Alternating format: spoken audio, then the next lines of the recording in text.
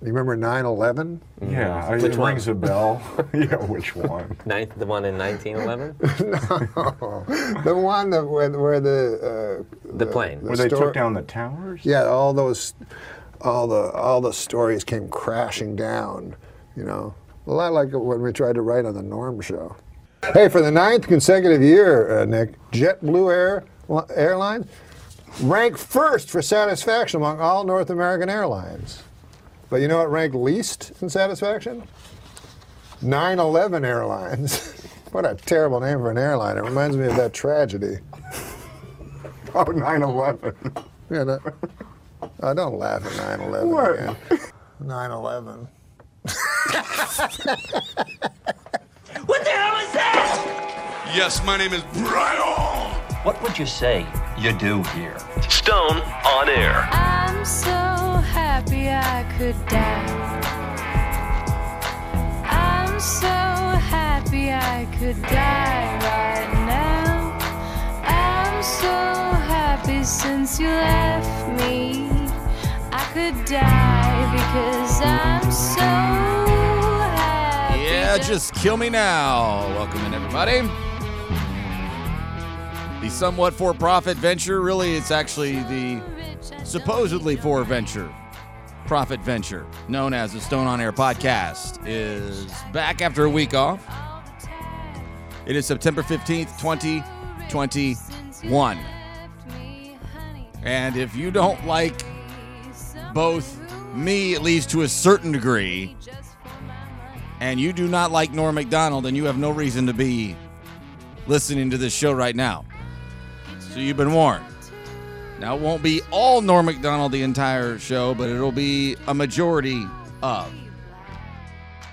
And oftentimes I do all my pre-production on Monday. And boy, am I glad that I didn't do that this week, because if I did, I'd have to trash all of it, because I have just shifted gears and changed the show because of the passing of Norm Macdonald. At the age of 61, he had cancer that he told nobody in the public about. I'm sure his closest friends and family knew, but the average person walking around who pays attention to entertainment, comedians, anything along those lines, especially Gen Xers and maybe many boomers, certainly millennials might know a little, and then if you get much younger than that, they've likely never heard of the dude. I don't know what kind of cancer it was, but it is a hashtag fuck cancer kind of thing, and it bummed me out for a few minutes for sure. And so I decided today I'm going to shift gears, and I'm just going to tell, it's not even a very good story, but tell you about the time I went to see Norm Macdonald in the last, it was 2015, so 6 years ago, and it was a really cool time. One of my favorite times of the last decade or so, and really maybe one of my favorite times of my adult life in the last 20 years. I'll tell you more about that here in the second segment of the show. I'm only going to do 2 segments. The open, which is going to be lengthy, because I have a lot of things I want to catch up on real quick. I'm just going to kind of go rapid fire. I've been just kind of keeping notes to self. I took a vacation last week, and I decided for the first time, maybe ever,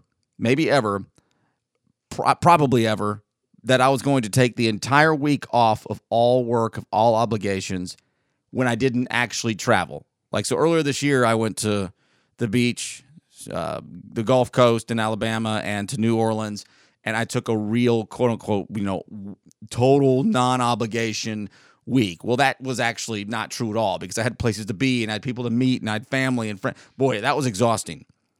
But I didn't actually have to do any work. Most times, if I'm taking time off, it's for a real reason. And this past week, it was for no real good reason. Well, it's supposed to be Bonnaroo, but we all know what happened there.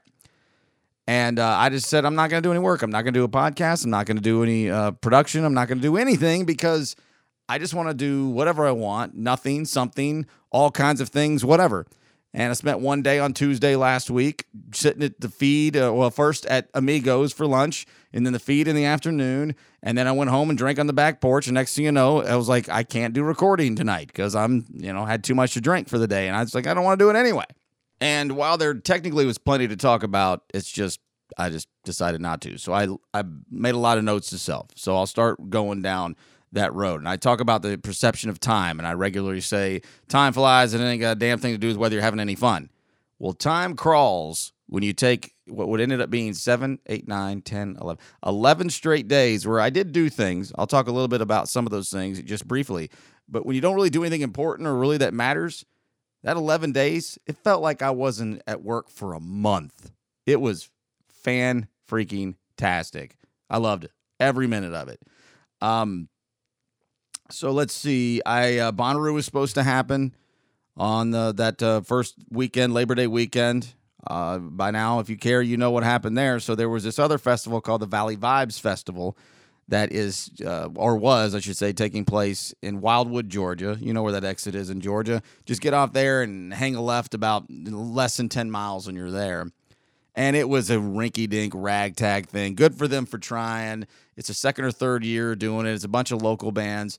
But the weather, because as always after a hurricane, you get that gorgeous, cool air coming through most of its, wherever that path of that barometric pressure and wind and rain is heading, it brings behind it a nice, bright sunshine cool down almost every time, and this was no exception. And I met a handful of friends, and there was a handful of Bonnaroo refugees there. Many I knew well. A lot of them I didn't know were going to be there at all. 2 or 3 that I did. I camped out for the weekend, really just 2 solid days. So I was strung like a horse, behold the brave. Did a little, out in the woods like I would not normally do anywhere else, and had a bunch of White Claws and drinks and food. And man, damn it, was it a nice alternative? Now it was, there was a couple hundred people there tops. I bet maybe 75 actually paid for it. It wasn't much to get in, and they were doing half price tickets for anybody who had a Bonnaroo wristband. Again, I don't know how many people paid, but it was very, very, very fun. I love that. 9/11, since I was last talking to you, not really much left to say there. Even though it is the 20th anniversary, I have watched many of the Discovery, Nat Geo's, Histories, all the different channels. I don't even pay attention to what they're called, whatever I get on Hulu, like I do every year. I enjoy celebrating the calendar. I enjoy commemorating days, whether they're good, bad, awful, terrible, wonderful. I think it's fun conversation. Nothing a lot different to say other than the recent events of pulling out of Afghanistan and all the headlines that I've just not been paying attention to. Whatsoever. I wanted to spend a few minutes on this, but I don't really have time. I saw this, and I even printed it off, and I didn't read it before I got to here, but I saw that the Times Free Press, sooner than later, is going digital 6 days a week with only print 1 day a week on Sunday. I'm sure they'll likely do the Thanksgiving Thursdays and maybe a couple other things throughout the year. But that's a big, big deal. And it's not like immediate. It's not like next week or anything, but that's something worth spending a few minutes on. I'll find that article that I found and read more about it, talk more about it more into the future as it gets closer. And I do believe that's inevitable, but I don't know if it's sustainable. I just don't know. We'll see. The digital subscription is pretty damn expensive, as I've talked about on this show in the past, as I do subscribe again. I don't know how much longer later I will continue to do that into the future. But there's also a deal with an iPad that you get with a subscription. I didn't do a dive on it. We'll do more on that later. I went to the Titans this weekend. I'm going out of order on my notes itself here. But I did post this on Facebook. I think it was Sunday. Something along the lines of serious FOMO, guys and gals. Serious hashtag FOMO. The weather was gorgeous, fear of missing out, of course. And I think every single person that I've ever met in my entire life, at least the ones that I like or mostly like, were at the festival this weekend. And social media was flooded to the point that it was pissing me off almost. That's a fun festival. That's a great venue, Coolidge Park. Who knew it would be such a great place for a festival until it was actually a reality with the Moon River Fest, which is now in its 18, 19, nothing 20, 21. So the third year here in Chattanooga, of course, originated in Memphis. And while it had an okay lineup, Wilco as a headliner on Sunday, I'm a big fan of. Lord Huron on Saturday. I don't know much about, but I know that it's a very popular name, so I would have been interested to see how that went. And instead, I went to Nashville, in the neighborhood East Nashville, which I love so much, and saw some friends at my favorite watering hole I go to, the Village Pub, and met my brother and his wife and his child, and my best friend who I own the tickets with to go see Titans games. And just weather was, well, it was hot as hell, but it was fine. And then the Titans played one of the worst football games I've ever seen in my life. And it was just annoying. And then I had to drive back to work on Monday after being off 9 days. It was exhausting. And I was just like, God damn it. I made the wrong choice here. I made the wrong choice. I should have gone to Moon River. So congratulations to them for what looks to be a huge success. 9/11, I said that. TFP. Bonnaroo. East Ridge celebrates 100 years this weekend. Might drop in at Camp Jordan on Saturday and see what that's all about. I've got this new idea that involves Jeff Styles, which is not my idea. It's his, and it might be a paying gig. I don't want to spend a whole lot of time on that right now. Maybe some next week. More on the Titans here as I wrap this up before I get to the 3 segments of audio I'll play for you, and then just do a long second segment of the show. So I originally planned on doing just typical open, second, third, and then the coolest thing, worst idea, dumbest idea, whatever. And in the third segment, I was going to talk about the abortion law in Texas. And I wasn't going to scream and yell and get all ideologically mad at people. I had some thoughts, which I still think are worth hearing. And I'm going to save that for like next week or another time. That's a segment that could be done at any time in the history of the rest of our lives. And I really do believe that even if you are strongly against abortion, if you're strongly pro-life, which my guess is the majority of the listeners of this show are probably closer to pro-choice. That'll be my first thought. But I know that they are not all that way because I've talked to them before. But I believe if you are staunchly pro-life, you would walk away from a few thoughts that I have because I've crafted them out as calmly and as rationally as I could. I was going to do a long segment on this, but I just don't feel like it now after the news of Norm Macdonald passing, and there's just no reason to throw that in at the tail end. It just doesn't flow right for me. So I'll do that next week or week after that. That won't be going anywhere. And so then the final segment will be dedicated to a bunch of audio I pulled from just YouTube. I tried to pull stuff that you might have never heard before. Norm Macdonald's not somebody that everybody loves. Most people I know well, that I have similar taste in comedy, music, film, TV, like him quite a bit. But I try to pull more obscure things that you might not have heard. And maybe you have, maybe you haven't. But I'll spend a lot of time on that. And then the coolest thing, I've got just the coolest thing, 1, 2, 3, that are other people talking about Norm Macdonald stories, which I'll get to here in just a minute. But the real quick thing that I'll wrap up this segment was I was at the Titans game. It was full. It was energetic until about 10 minutes into the first quarter when we realized that the Titans just were not going to have it today. I'm not going to overreact and act like the season's over, but that was as bad a football as I've ever seen. And the Cardinals beat us up and down the field all day long.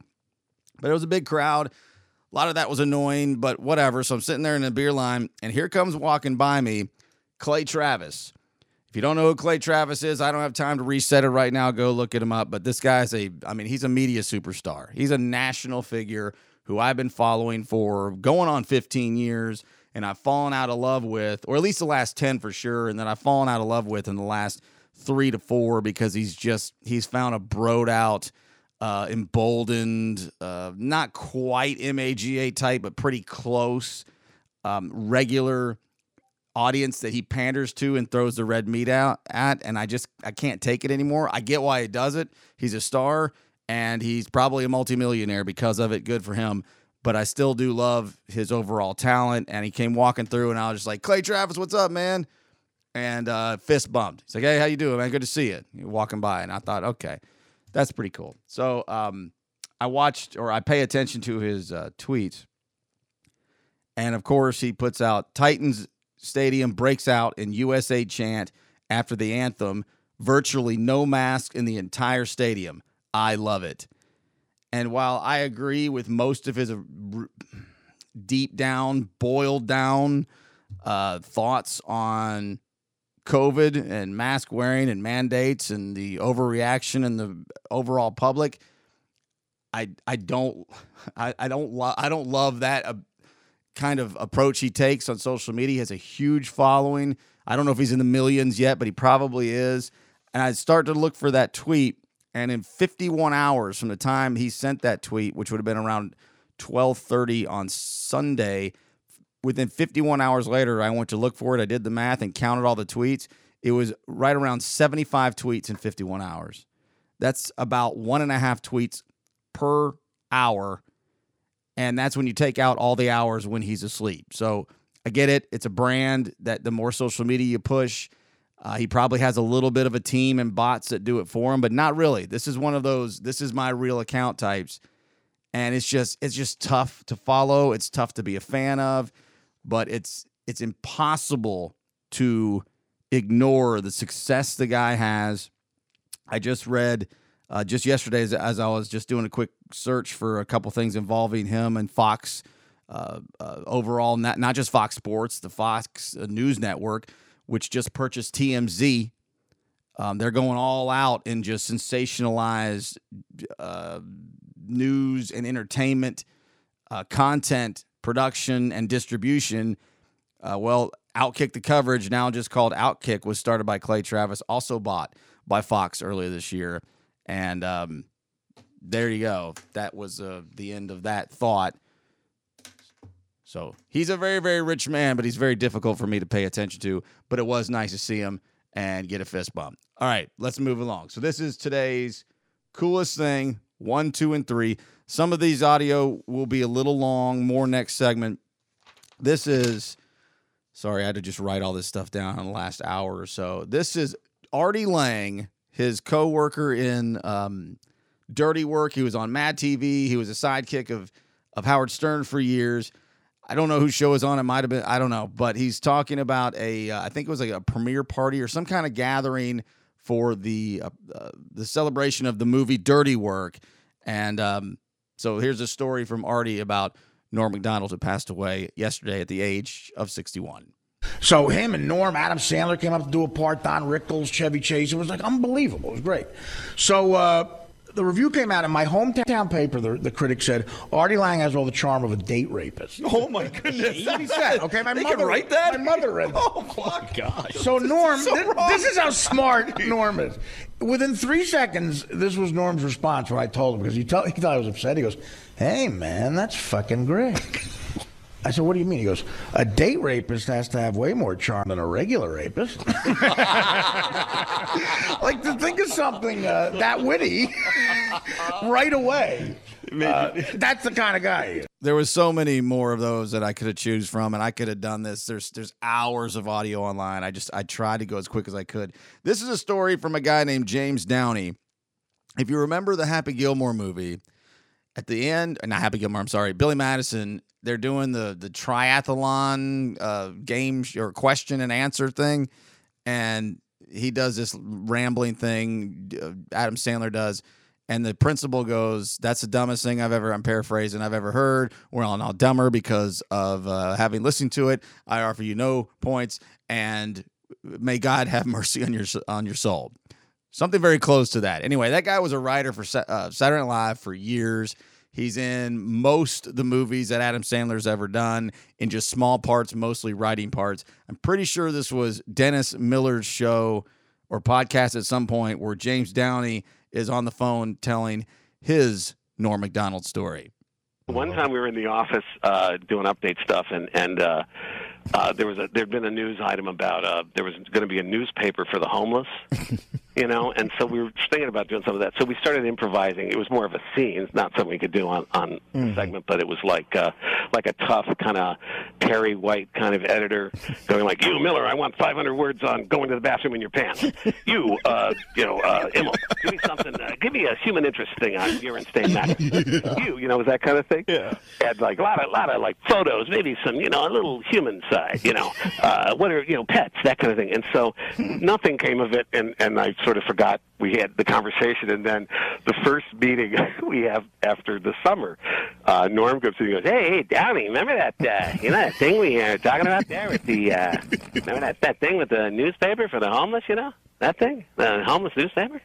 And I go, yeah. He goes, yeah, well, I was out in L.A. and I was asked to do this benefit, for the coalition to feed the homeless, and, and I'm going, no. And he goes, yeah, I did that bit, They hated it. Hated it. Oh, that's so damn funny. And that James Downey dude is freaking hilarious. And the final one I have here before just a bunch of Norm on the way out in the second segment of the show.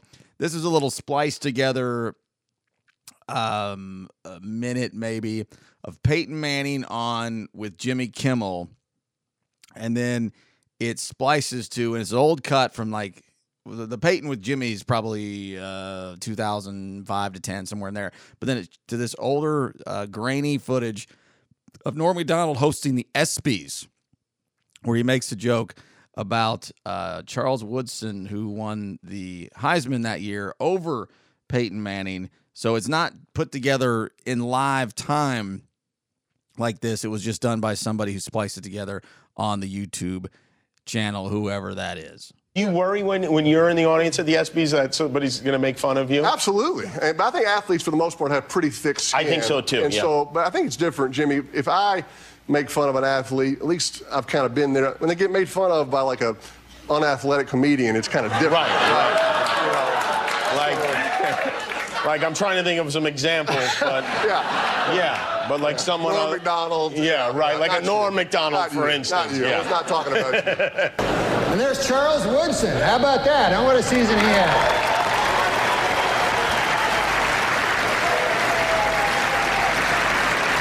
Great, man. He became the first defensive player to win the Heisman Trophy. And congratulations, Charles. That is something that no one can ever take away from you. Unless you kill your wife and a waiter, in which case, all bets are off. So that was probably like 1998. I believe that was the 1997 season. And sitting next to Charles Woodson was, from what I could tell from the grainy footage, it looked just like Ken Griffey Jr. I think it was Ken Griffey Jr. And he had one of those like, oh my God, holy Jesus, can you believe that? It wasn't wording anything or saying anything. His face just was like, can you believe this asshole just said that?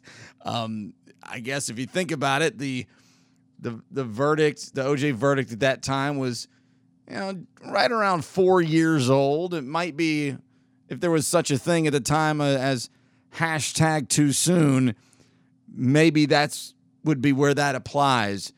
But my God, what an incredibly hilarious, perfect joke. That Heisman Trophy they can never take away from you. Of course, unless you kill your wife and a waiter. And then, as you know, is legendary O.J. Simpson jokes, which I'll give you about a minute of that here in a little bit. I didn't want to do too much of that because there's so much YouTube. If that's what you want, you can get it all day long. So let's just jump right into it. Wrap up this segment right now. One of my favorite, if not, he probably is my favorite comedian. Probably my favorite comedian. The style of guy that if the guy is talking, I'm laughing. The cliche, I'd listen to so-and-so sing the phone book to me. I'd listen to so-and-so read the phone book to me. Most people don't actually believe that. That's hyperbole, right? With Norm Macdonald, it's almost not hyperbole. More from the great, late, legendary comedian Norm Macdonald next. Stone on Air will be right back. He's cool. StoneOnAir.com. The people here asked me to do the show, I gotta say, I felt kind of weird, I don't know if you remember this, but I used to actually be on this show, I used to do the weekend update news routine. You remember that? And, that's where I did the make-believe news jokes, That was me, right? So then, a year and a half ago, right, I had a sort of a disagreement with the management at the NBC. I wanted to keep my job, right? And they felt the exact opposite. So you see, they fired me because they said that I wasn't funny, you know? Now, with most jobs, I could have had a hell of a lawsuit on my hands for that, but see, this is a comedy show. So they got me, you know what? But now, this is the weird part, right? It's only a year and a half later, and now they asked me to host the show. So I wondered, I go, hey, wait a second here. Hey! I go, how did I go in a year and a half from being not funny enough to be even allowed in the building to being so funny that I'm now hosting the show? How did I suddenly get so goddamn funny? Oh, I remember watching that at my dad. I believe it was at my dad's house. 1999, I think. About things to do in Denver when you're dead. And yes, I'm playing Things to Do in Denver When You're Dead by Warren Zevon for a reason. Bear with me, I'll get to that here in a few minutes. What a great song, first of all. Deadline.com, of all places, actually had it first.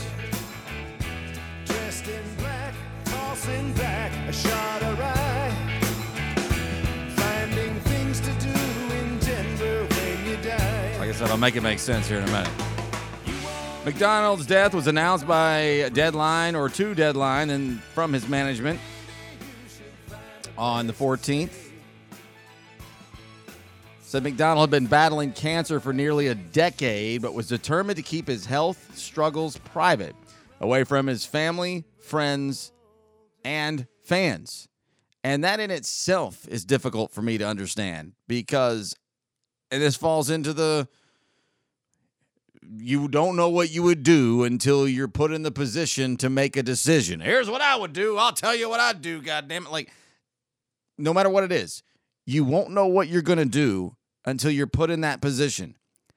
But my feeling is that if I got a terminal illness, or at least a disease that could very likely be terminal within, as Norm's was, less than a decade, I feel like I would want to feel sorry for myself and use that as a way to get attention to feel better about my potential end of life.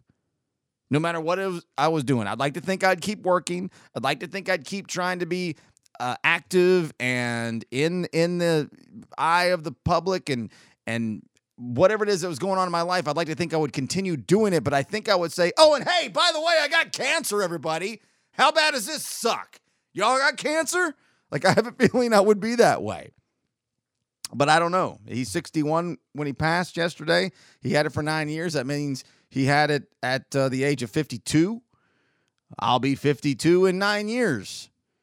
Can't imagine I'd feel that much different at that time. I don't know. So I commend him on that. That's pretty, I don't know what the right word is, but that's bigger and bolder than I would be able to do. Goes on to talk about a lot of things that many of us already know. He was on SNL from 93 to 98. Of course, the Weekend Update, O.J. Simpson stuff got him in trouble with the executives of NBC. His first writing gig was with the Dennis Miller Show in 1980.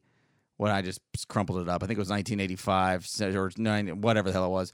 No. Sorry, 1991.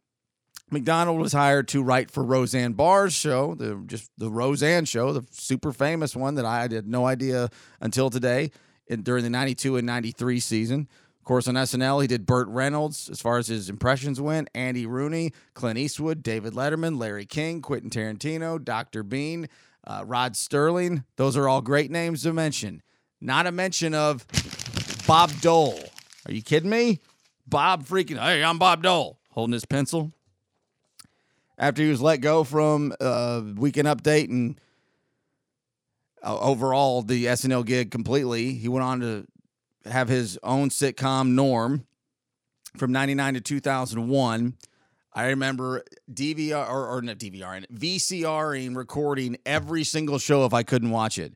His co-host of that show was Lori, what's her name? She was Jackie in Roseanne. She was Sheldon's mom during the Big Bang Theory run. She had so many sitcom successes. This was not one of them. It was really a pretty stupid damn show. But it was his show. He had a little dog, a dachshund, that the dog's name was Wiener Dog. Yes, I am not just being a fringe fan here. I was obsessed with Norm for years. Wanted a dachshund, and if I was 19 or 20 then, if I got a dachshund, I was going to name the dog Wiener Dog. Goes on to talk about several other things he's done that I don't know nearly as much about from Netflix and things like that. It does not mention his show on Comedy Central, Sports Show.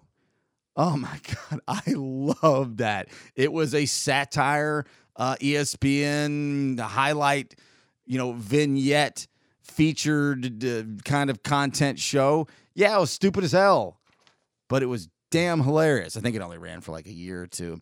Also had guest appearances on My Name is Earl, News Radio, The Drew Carey Show, the Larry Sanders Show, all of which are great shows. The Larry Sanders Show is so underrated, almost nobody knows what it is. My Name is Earl was pretty good. News Radio was pretty damn good too, and Drew Carey Show I could tolerate. Movie credits go to all the slapstick stupid ones, Deuce Bigalow, Grown Ups, Billy Madison, all the ones you know. And then a bunch of stuff I don't know, a bunch of voice acting he did. The Orville, Dr. Dolittle, Fairly Odd Parents. I don't know what any of that stuff is. Of course, he was the Colonel Sanders in 2016 for a little while, as I had a bunch of guest spots doing that. And, not mentioned in this, he was the Hardee's star in like 1999, 2001, 3, 4, where they had the star that would talk to you about whatever this crappy burgers was. That was one of Norm Macdonald's first commercial gigs. So, yeah, I'm almost getting more bummed out as I go through a lot of this. But really quick to make the Zevon song, Things to Do in Denver When You're Dead, make a little bit more sense. I saw Norm Macdonald one singular time. I don't remember there being many options to see him at all because I don't know how much stand-up he did, in the 90s, and I wouldn't have been old enough to go. And then in the early 2000s, the mid 2000s, I just don't remember. I didn't go to a lot of comedy shows during that time frame. I guess I was doing music and festivals and those kinds of things. I just don't remember. But in 2015, I was going to Denver and Colorado in general for the first time. And other than a trip out to LA a couple times in Southern California when I was real young and then in the mid 2000s because I have family there, first time I've done anything other than that out west. And this was 3 years after legalization in Colorado. And I don't know if that was the first place that happened, but I bet it was. I'm not sure. It's pretty normal now. Was not normal then. And it was my brother's bachelor party. Now, we weren't doing any kind of traditional bachelor party stuff. We were just going to Denver to basically smoke weed and go to it was a Giants-Rockies game. And I wasn't there long. I was barely there 2.5 days, maybe 3 full days. And it's an eye-opening weekend for me all the way around. I've done a podcast on it involving other things that I won't reset or deep dive into, but I had a lot of things going on that short period of time where I had an awakening to a lot of things that changed the way that I thought as an adult. And that's, again, a podcast from the past. Maybe I'll do it again in the future, but it was a weekend that meant a lot to me. It meant a lot to my brother. Clearly, he was getting married soon. And we had about 7 to 10 of us overall coming in at different times there for different reasons. It was just a big, big weekend of stuff that just none of us were used to doing, or at least most of us weren't. So let me back up to earlier that year. It was the second to last year of Turner Field, and I always went for a birthday game in April, almost always, and several games throughout the year. And from 1997 to 2016, I was able to get in every single section of Turner Field, whether I snuck in, paid for a ticket, got a comp, got a media cred, whatever it might be. The only place I didn't get was a SunTrust seats right behind the plate, and you had to know a millionaire to get there. But I was in every other section except for the 755 Club. And the 755 Club was up there in the rafters where the pennants were hanging that went across the facade up front. The Eastern Division pennants, the Western Division pennants, the National League Championship, and the one singular World Series championship. So if you can visualize Turner Field out in left field in your head. And my stepbrother who lives in Atlanta, I remember we were trying to sneak into the 755 Club, and we were being kind of slick but kind of silly. And it was the end of the game, and the black lady who was just kind of getting a hoot with these dumb, idiot, silly white people, mainly my stepbrother Scott, and he was just kind of charged like, "Come on, it's his birthday. The game's almost over." And she was like, "You know what, honey? Y'all just go on up and have you finish out the game. You go right ahead." And it was just like so cool, right? So we charmed our way in. Go and buy like a $20 or $25 drink. I mean, this is highfalutin area. It is like, okay, finally, I knocked another one off my list. This is pretty neat. And I'm getting text messages that Norm Macdonald is going to be at a suburban comedy club outside of Denver the weekend we're there. As a matter of fact, I think it was the first day, at least that I got there. And this isn't the world of Venmo and apps, and smartphones were pretty good, but they weren't, what they are now. And I see this and I lose my what. And I'm half drunk because I've been doing this all day and it's my birthday. And I'm calling up the main guy who's kind of in charge of the whole trip, or at least, kind of who's coordinating things. And I get on the phone, I'm like, "Dude, whatever it takes, I gotta have a ticket. I can't go out there and miss this. I'll pay double." I was just, being over the top. And he's like, "Dude, I got you. I'm gonna take care of it right now." So that was just fun. That was just cool. Fast forward to about a month later in May, we are there in Denver. First time I ever took a Lyft. First time I ever did a ride share was from our downtown, what do they call it? Lower downtown, lower downtown Denver. We took a Lyft and I think I paid for it. That's why I knew how, first time I had actually had to deal with this at that time. And we get out to the suburban area, concrete jungle, and we go to this. It's a pretty small club. I mean, it's a nice club, but it's very small. And we end up with this little just circular table, at least for me and my brother and me and the guy who got the tickets. I don't know what everybody else was doing. I didn't care. We weren't front row, but we were pretty damn close. And we brought some edibles with us, and little just, jar or little plastic thing of, I think it was lozenges. I can't remember. That was my favorite that weekend. And this stuff will just blow your head off. It just keeps getting better every time. And I think we got a bucket of beers, but before you knew it, we were high as hell. And he comes out there, and it's one of those, you hear any comedian, whether you're stoned or sober as hell or drunk as you could be, you're gonna hear those jokes and you think, "Oh my God, that was such a great joke. My brother or my best friend or my dad or my whoever is going to love it." Remember to mark that in your head and tell later.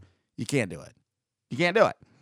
But the opening when he comes out is something along the lines of, and he's referencing the legalization of marijuana, and he's like, "All right, so you just want to blow blow the town up? You want to set it on fire? Well, I don't give a damn. It ain't my town." So I know my impersonation's terrible. And it was just such a way to start it off. Like, "Hey, I don't give a shit about your place. I guess I don't either." Something like that.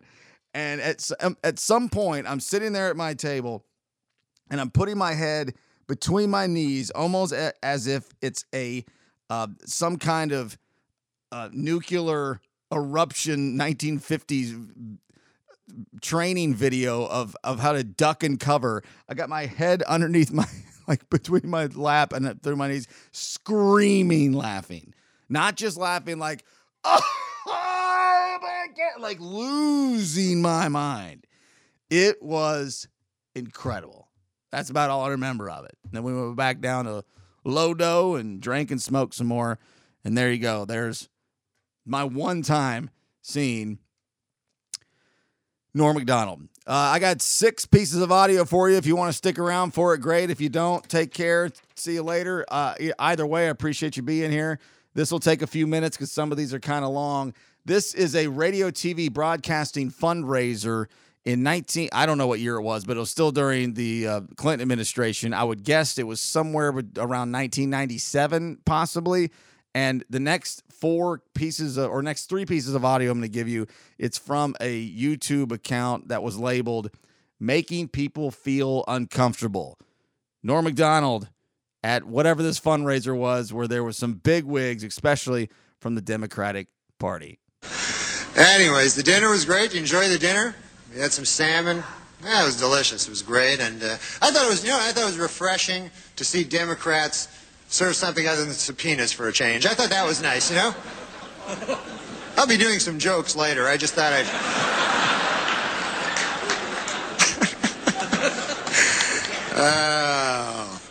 But, you know, it is rather daunting to me. You know, I'm just a guy, you know? What the hell am I?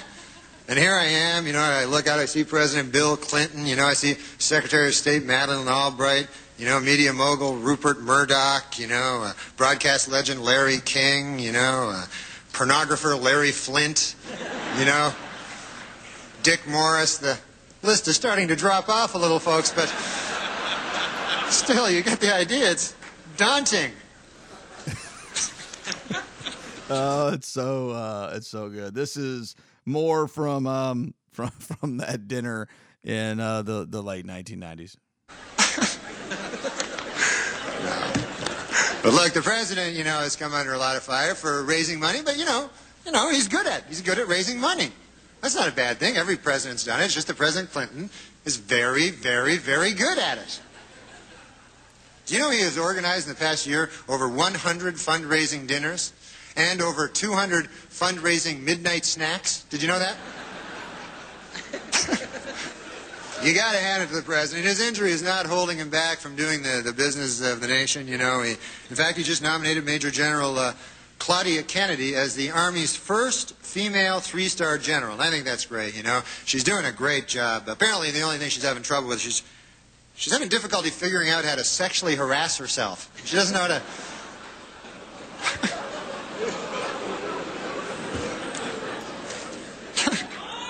What's that? Guy yells my name for no reason. And they're panning the room, and most everybody is like, I don't know if horrified is the right word for most of their faces, but it is pretty damn close. And from everything I could tell from all the years of listening to Norm and watching his performances, because he's pretty much in character every minute of his life. I can't tell if that's him every minute of his life or not, but it sure seems to be. He is as far away from a Democrat as you're ever going to find, or at least that's where his act and his gimmick goes. I've never cared about it, didn't care about it then, don't care about it now. We'll have more of that right here. Again, this is from Making People Feel Uncomfortable YouTube channel, or the Norm portion of it anyway. This is one of the original incarnation of The View. It's Star Jones, it's Barbara Walters, it's the other lady who I can't remember, who's I think still on the show. This is also from, I guess this would probably be right around 2000 of the election into the new century. This one's a little long. Hang tight with me if you would, please. Please welcome Norm Macdonald. Hi, what's up, man? Okay, Norm, you're Canadian. Yes, I am. So what do you think of this whole presidential mess? Well, I hope that the Democrats don't steal the election from the winner, you know, but who knows? You like George Bush, don't you? I love George Bush, man. He's a good man, decent, you know, none of this. He's, you know, he's not a liar, a crook, murderer, or anything like that, so it'd be good to get the... See, I think we should get the homicide out of the White House and get like a fresh start, because we don't want any more murderers. I think we should just go on to the next question. Oh. Who are the murderers? Yeah. Oh, Clinton, he murdered a guy. It's a little too far. Let's just go on to the next question. Be a good boy. Now, Norm. Do you never hear that? No. Listen, we don't need to talk want to get into this, and I don't want to hear it, and this is not the place to make those accusations, and you're supposed to be funny. Let's get on to the next question. Exactly. So get with it. There you go. This is a live show. Not for nothing, Why? Norm, but you have been properly chastised by Barbara. So I'm now going to ask the next question. I thought it was a matter of record. Shut up! Shut up! Look, Okay. let me do this, okay? I'll tell you what's a matter of record. You will not be invited back if you don't shut up. All right, now. And I'll tell you what, that entire segment, I edited it way down. It was more like 3.5 minutes or so. I got it down to about a minute 15 or 20. It was actually held together pretty well. Barbara Walters is good at keeping together a conversational show. Whether it means the content in the end is any good is not necessarily the case, but it was pretty funny. And it's just Norm just never stops. Let's move along. Wait a second, you never heard that? Man, I thought it was a matter of record. All right, so I moved along from that. This was one joke from his stand-ups in the last decade. And there were so many that I could have gone with, but I just couldn't remember. And I didn't have time to comb through them all because there's it moves so fast. But you know, again, I did this quickly. But this is one that always stuck out, the heart attack joke. We're all so scared of dying of things, but we always forget to be scared of our own hearts. Funny, like what we fear, how we're gonna die. It's always the ways we don't die. You know what I mean? Like we go, God damn, I hope a polar bear doesn't eat me, or some crazy shit, you know? Or I hope an airplane. You know, I got an airplane today. You know, every time you get on an airplane, you go, I hope I don't die. But you never die on an airplane. Ridiculous. Or you go, I hope a terrorist does not attack and kill me. I hope that doesn't happen. You know, you're always afraid of that. But you think about it, what's the odds that a terrorist will attack and kill you? You know, almost zero, you know? But what are the odds that you will be attacked and killed by your own heart? That's what. It's about 100%, you know, I think.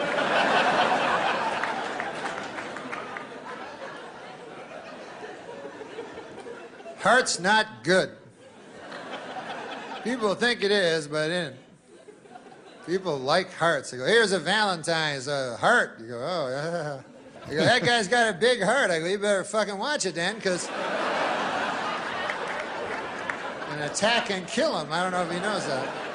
And that's a longer joke than that, and it just gets better. But there you go. 2 left. The final one is pretty long, so we'll get close to 30 minutes on this segment. I'm just giving you a heads up. This is just a fast taste. If you know, you know. If you don't, well, you wouldn't be here right now. His many years, 2-3 straight years of relentless, nonstop, sometimes consuming the entire news update on the Saturday Night Live broadcast between 93 and 98-ish, whatever it was. Here's just a few that I quickly grabbed off of YouTube this evening. Thanks, I'm Norm Macdonald, and now the fake news. Well, it is finally official. Murder is legal in the state of California. On Tuesday at 1:15, the moment the Simpson verdict was delivered, Court TV scored its highest ratings ever. An hour later, the channel went out of business. When Simpson trial juror Gina Rodborough returned home this week, her little girls were delighted to have her back. And no wonder, she lets him get away with murder. After initially vowing never to rest until his wife's killers are brought to justice, O.J. Simpson this week changed his pledge slightly. He now vows to have sex with hot-looking models. Simpson had been discussing marriage with girlfriend Paula Barbieri, but reportedly she has called the wedding off. Her fear was that if they married, she would be brutally murdered. And then someone would try to pin it on O.J. It's just nonstop amazing gold all day long on YouTube. And the final one I'll do here, I'll explain it a little bit on the front end, and then be done with it as it ends. Again, it's about 3.5 minutes or so.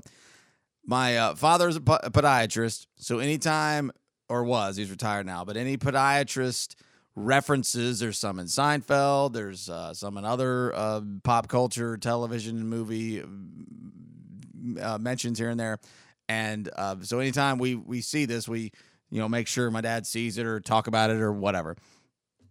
And there's also many, many, many, like very contemporary or maybe not even that contemporary anymore comedians that herald this joke as just like a work of geniusly weird, odd, only Norm can, but like this is incredible. It's not like a, knock, knock, who's there? There's so many different variations of comedy. And so some people, especially people who don't know anything about this dude, are going to hear this and think it's the dumbest thing they've ever heard. And you might love Norm Macdonald and think it's the dumbest thing you've ever heard. But there's many, many people who know a lot about this industry that disagree completely. And my family loves it.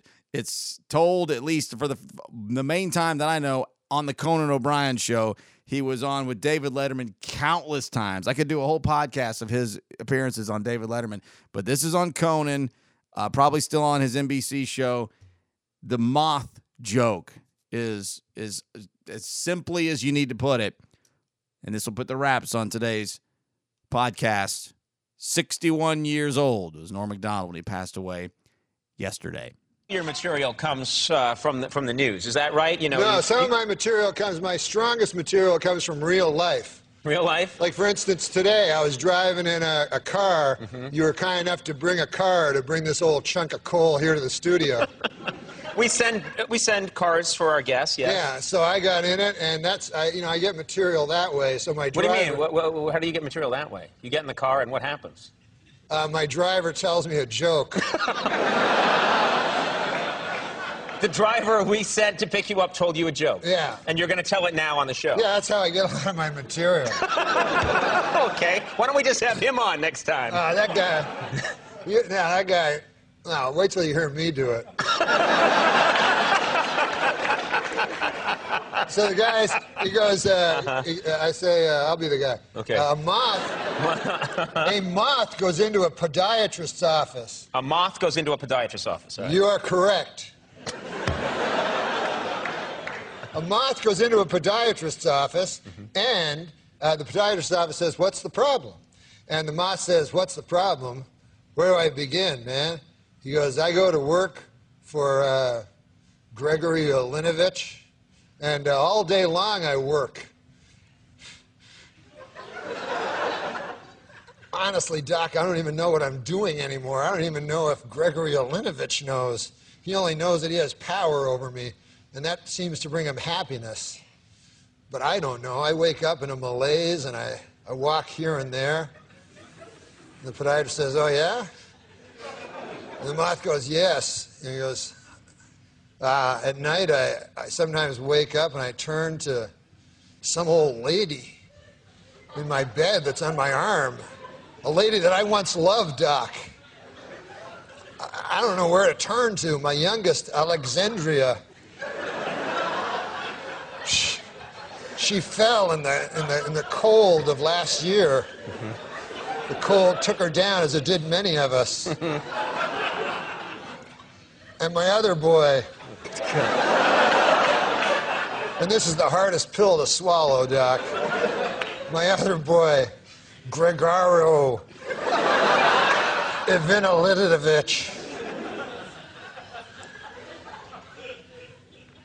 I no longer love him. As much as it pains me to say, when I look in his eyes, all I see is the same cowardice that I catch when I take a glimpse of my own face in the mirror. If only the cowardice was stronger, then perhaps I could bring myself to reach over to that cocked and loaded gun that lays on the bedside behind me and end this hellish facade once and for all. How long a drive was this? Do you live in the valley? Where do you live? Please, sorry. He says, "Doc, sometimes I feel like a spider, even though I'm a moth, just barely hanging on to my web with an everlasting fire underneath me. I'm not feeling good." And so the doctor says, "Moth, man, you're troubled." but you should be seeing a psychiatrist. Why on earth did you come here? And then the ma said, because the light was on.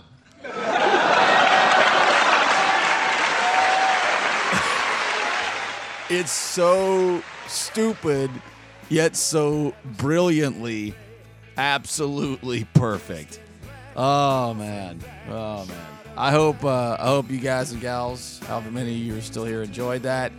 I knew I loved the man. I knew I was already a super fan and one of the biggest fans that I've ever met in my life. But I found out today more and more that I could have done this for hours and hours and hours and hours. And that trip to see him in 2015, of course, that wasn't the reason for going, but with that kind of serendipitous kind of fall into place and what was already an enlightening kind of weekend for me, one of my really most important weekends of my adult life, it's hard not to think about that a lot tonight. And if you've been here for a while, you already know, and if you haven't, I'm sure I'll touch on it again at some point. On the way out with Warren Zevons, things to do in Denver when you're dead. Norm Macdonald, rest in power, as they say.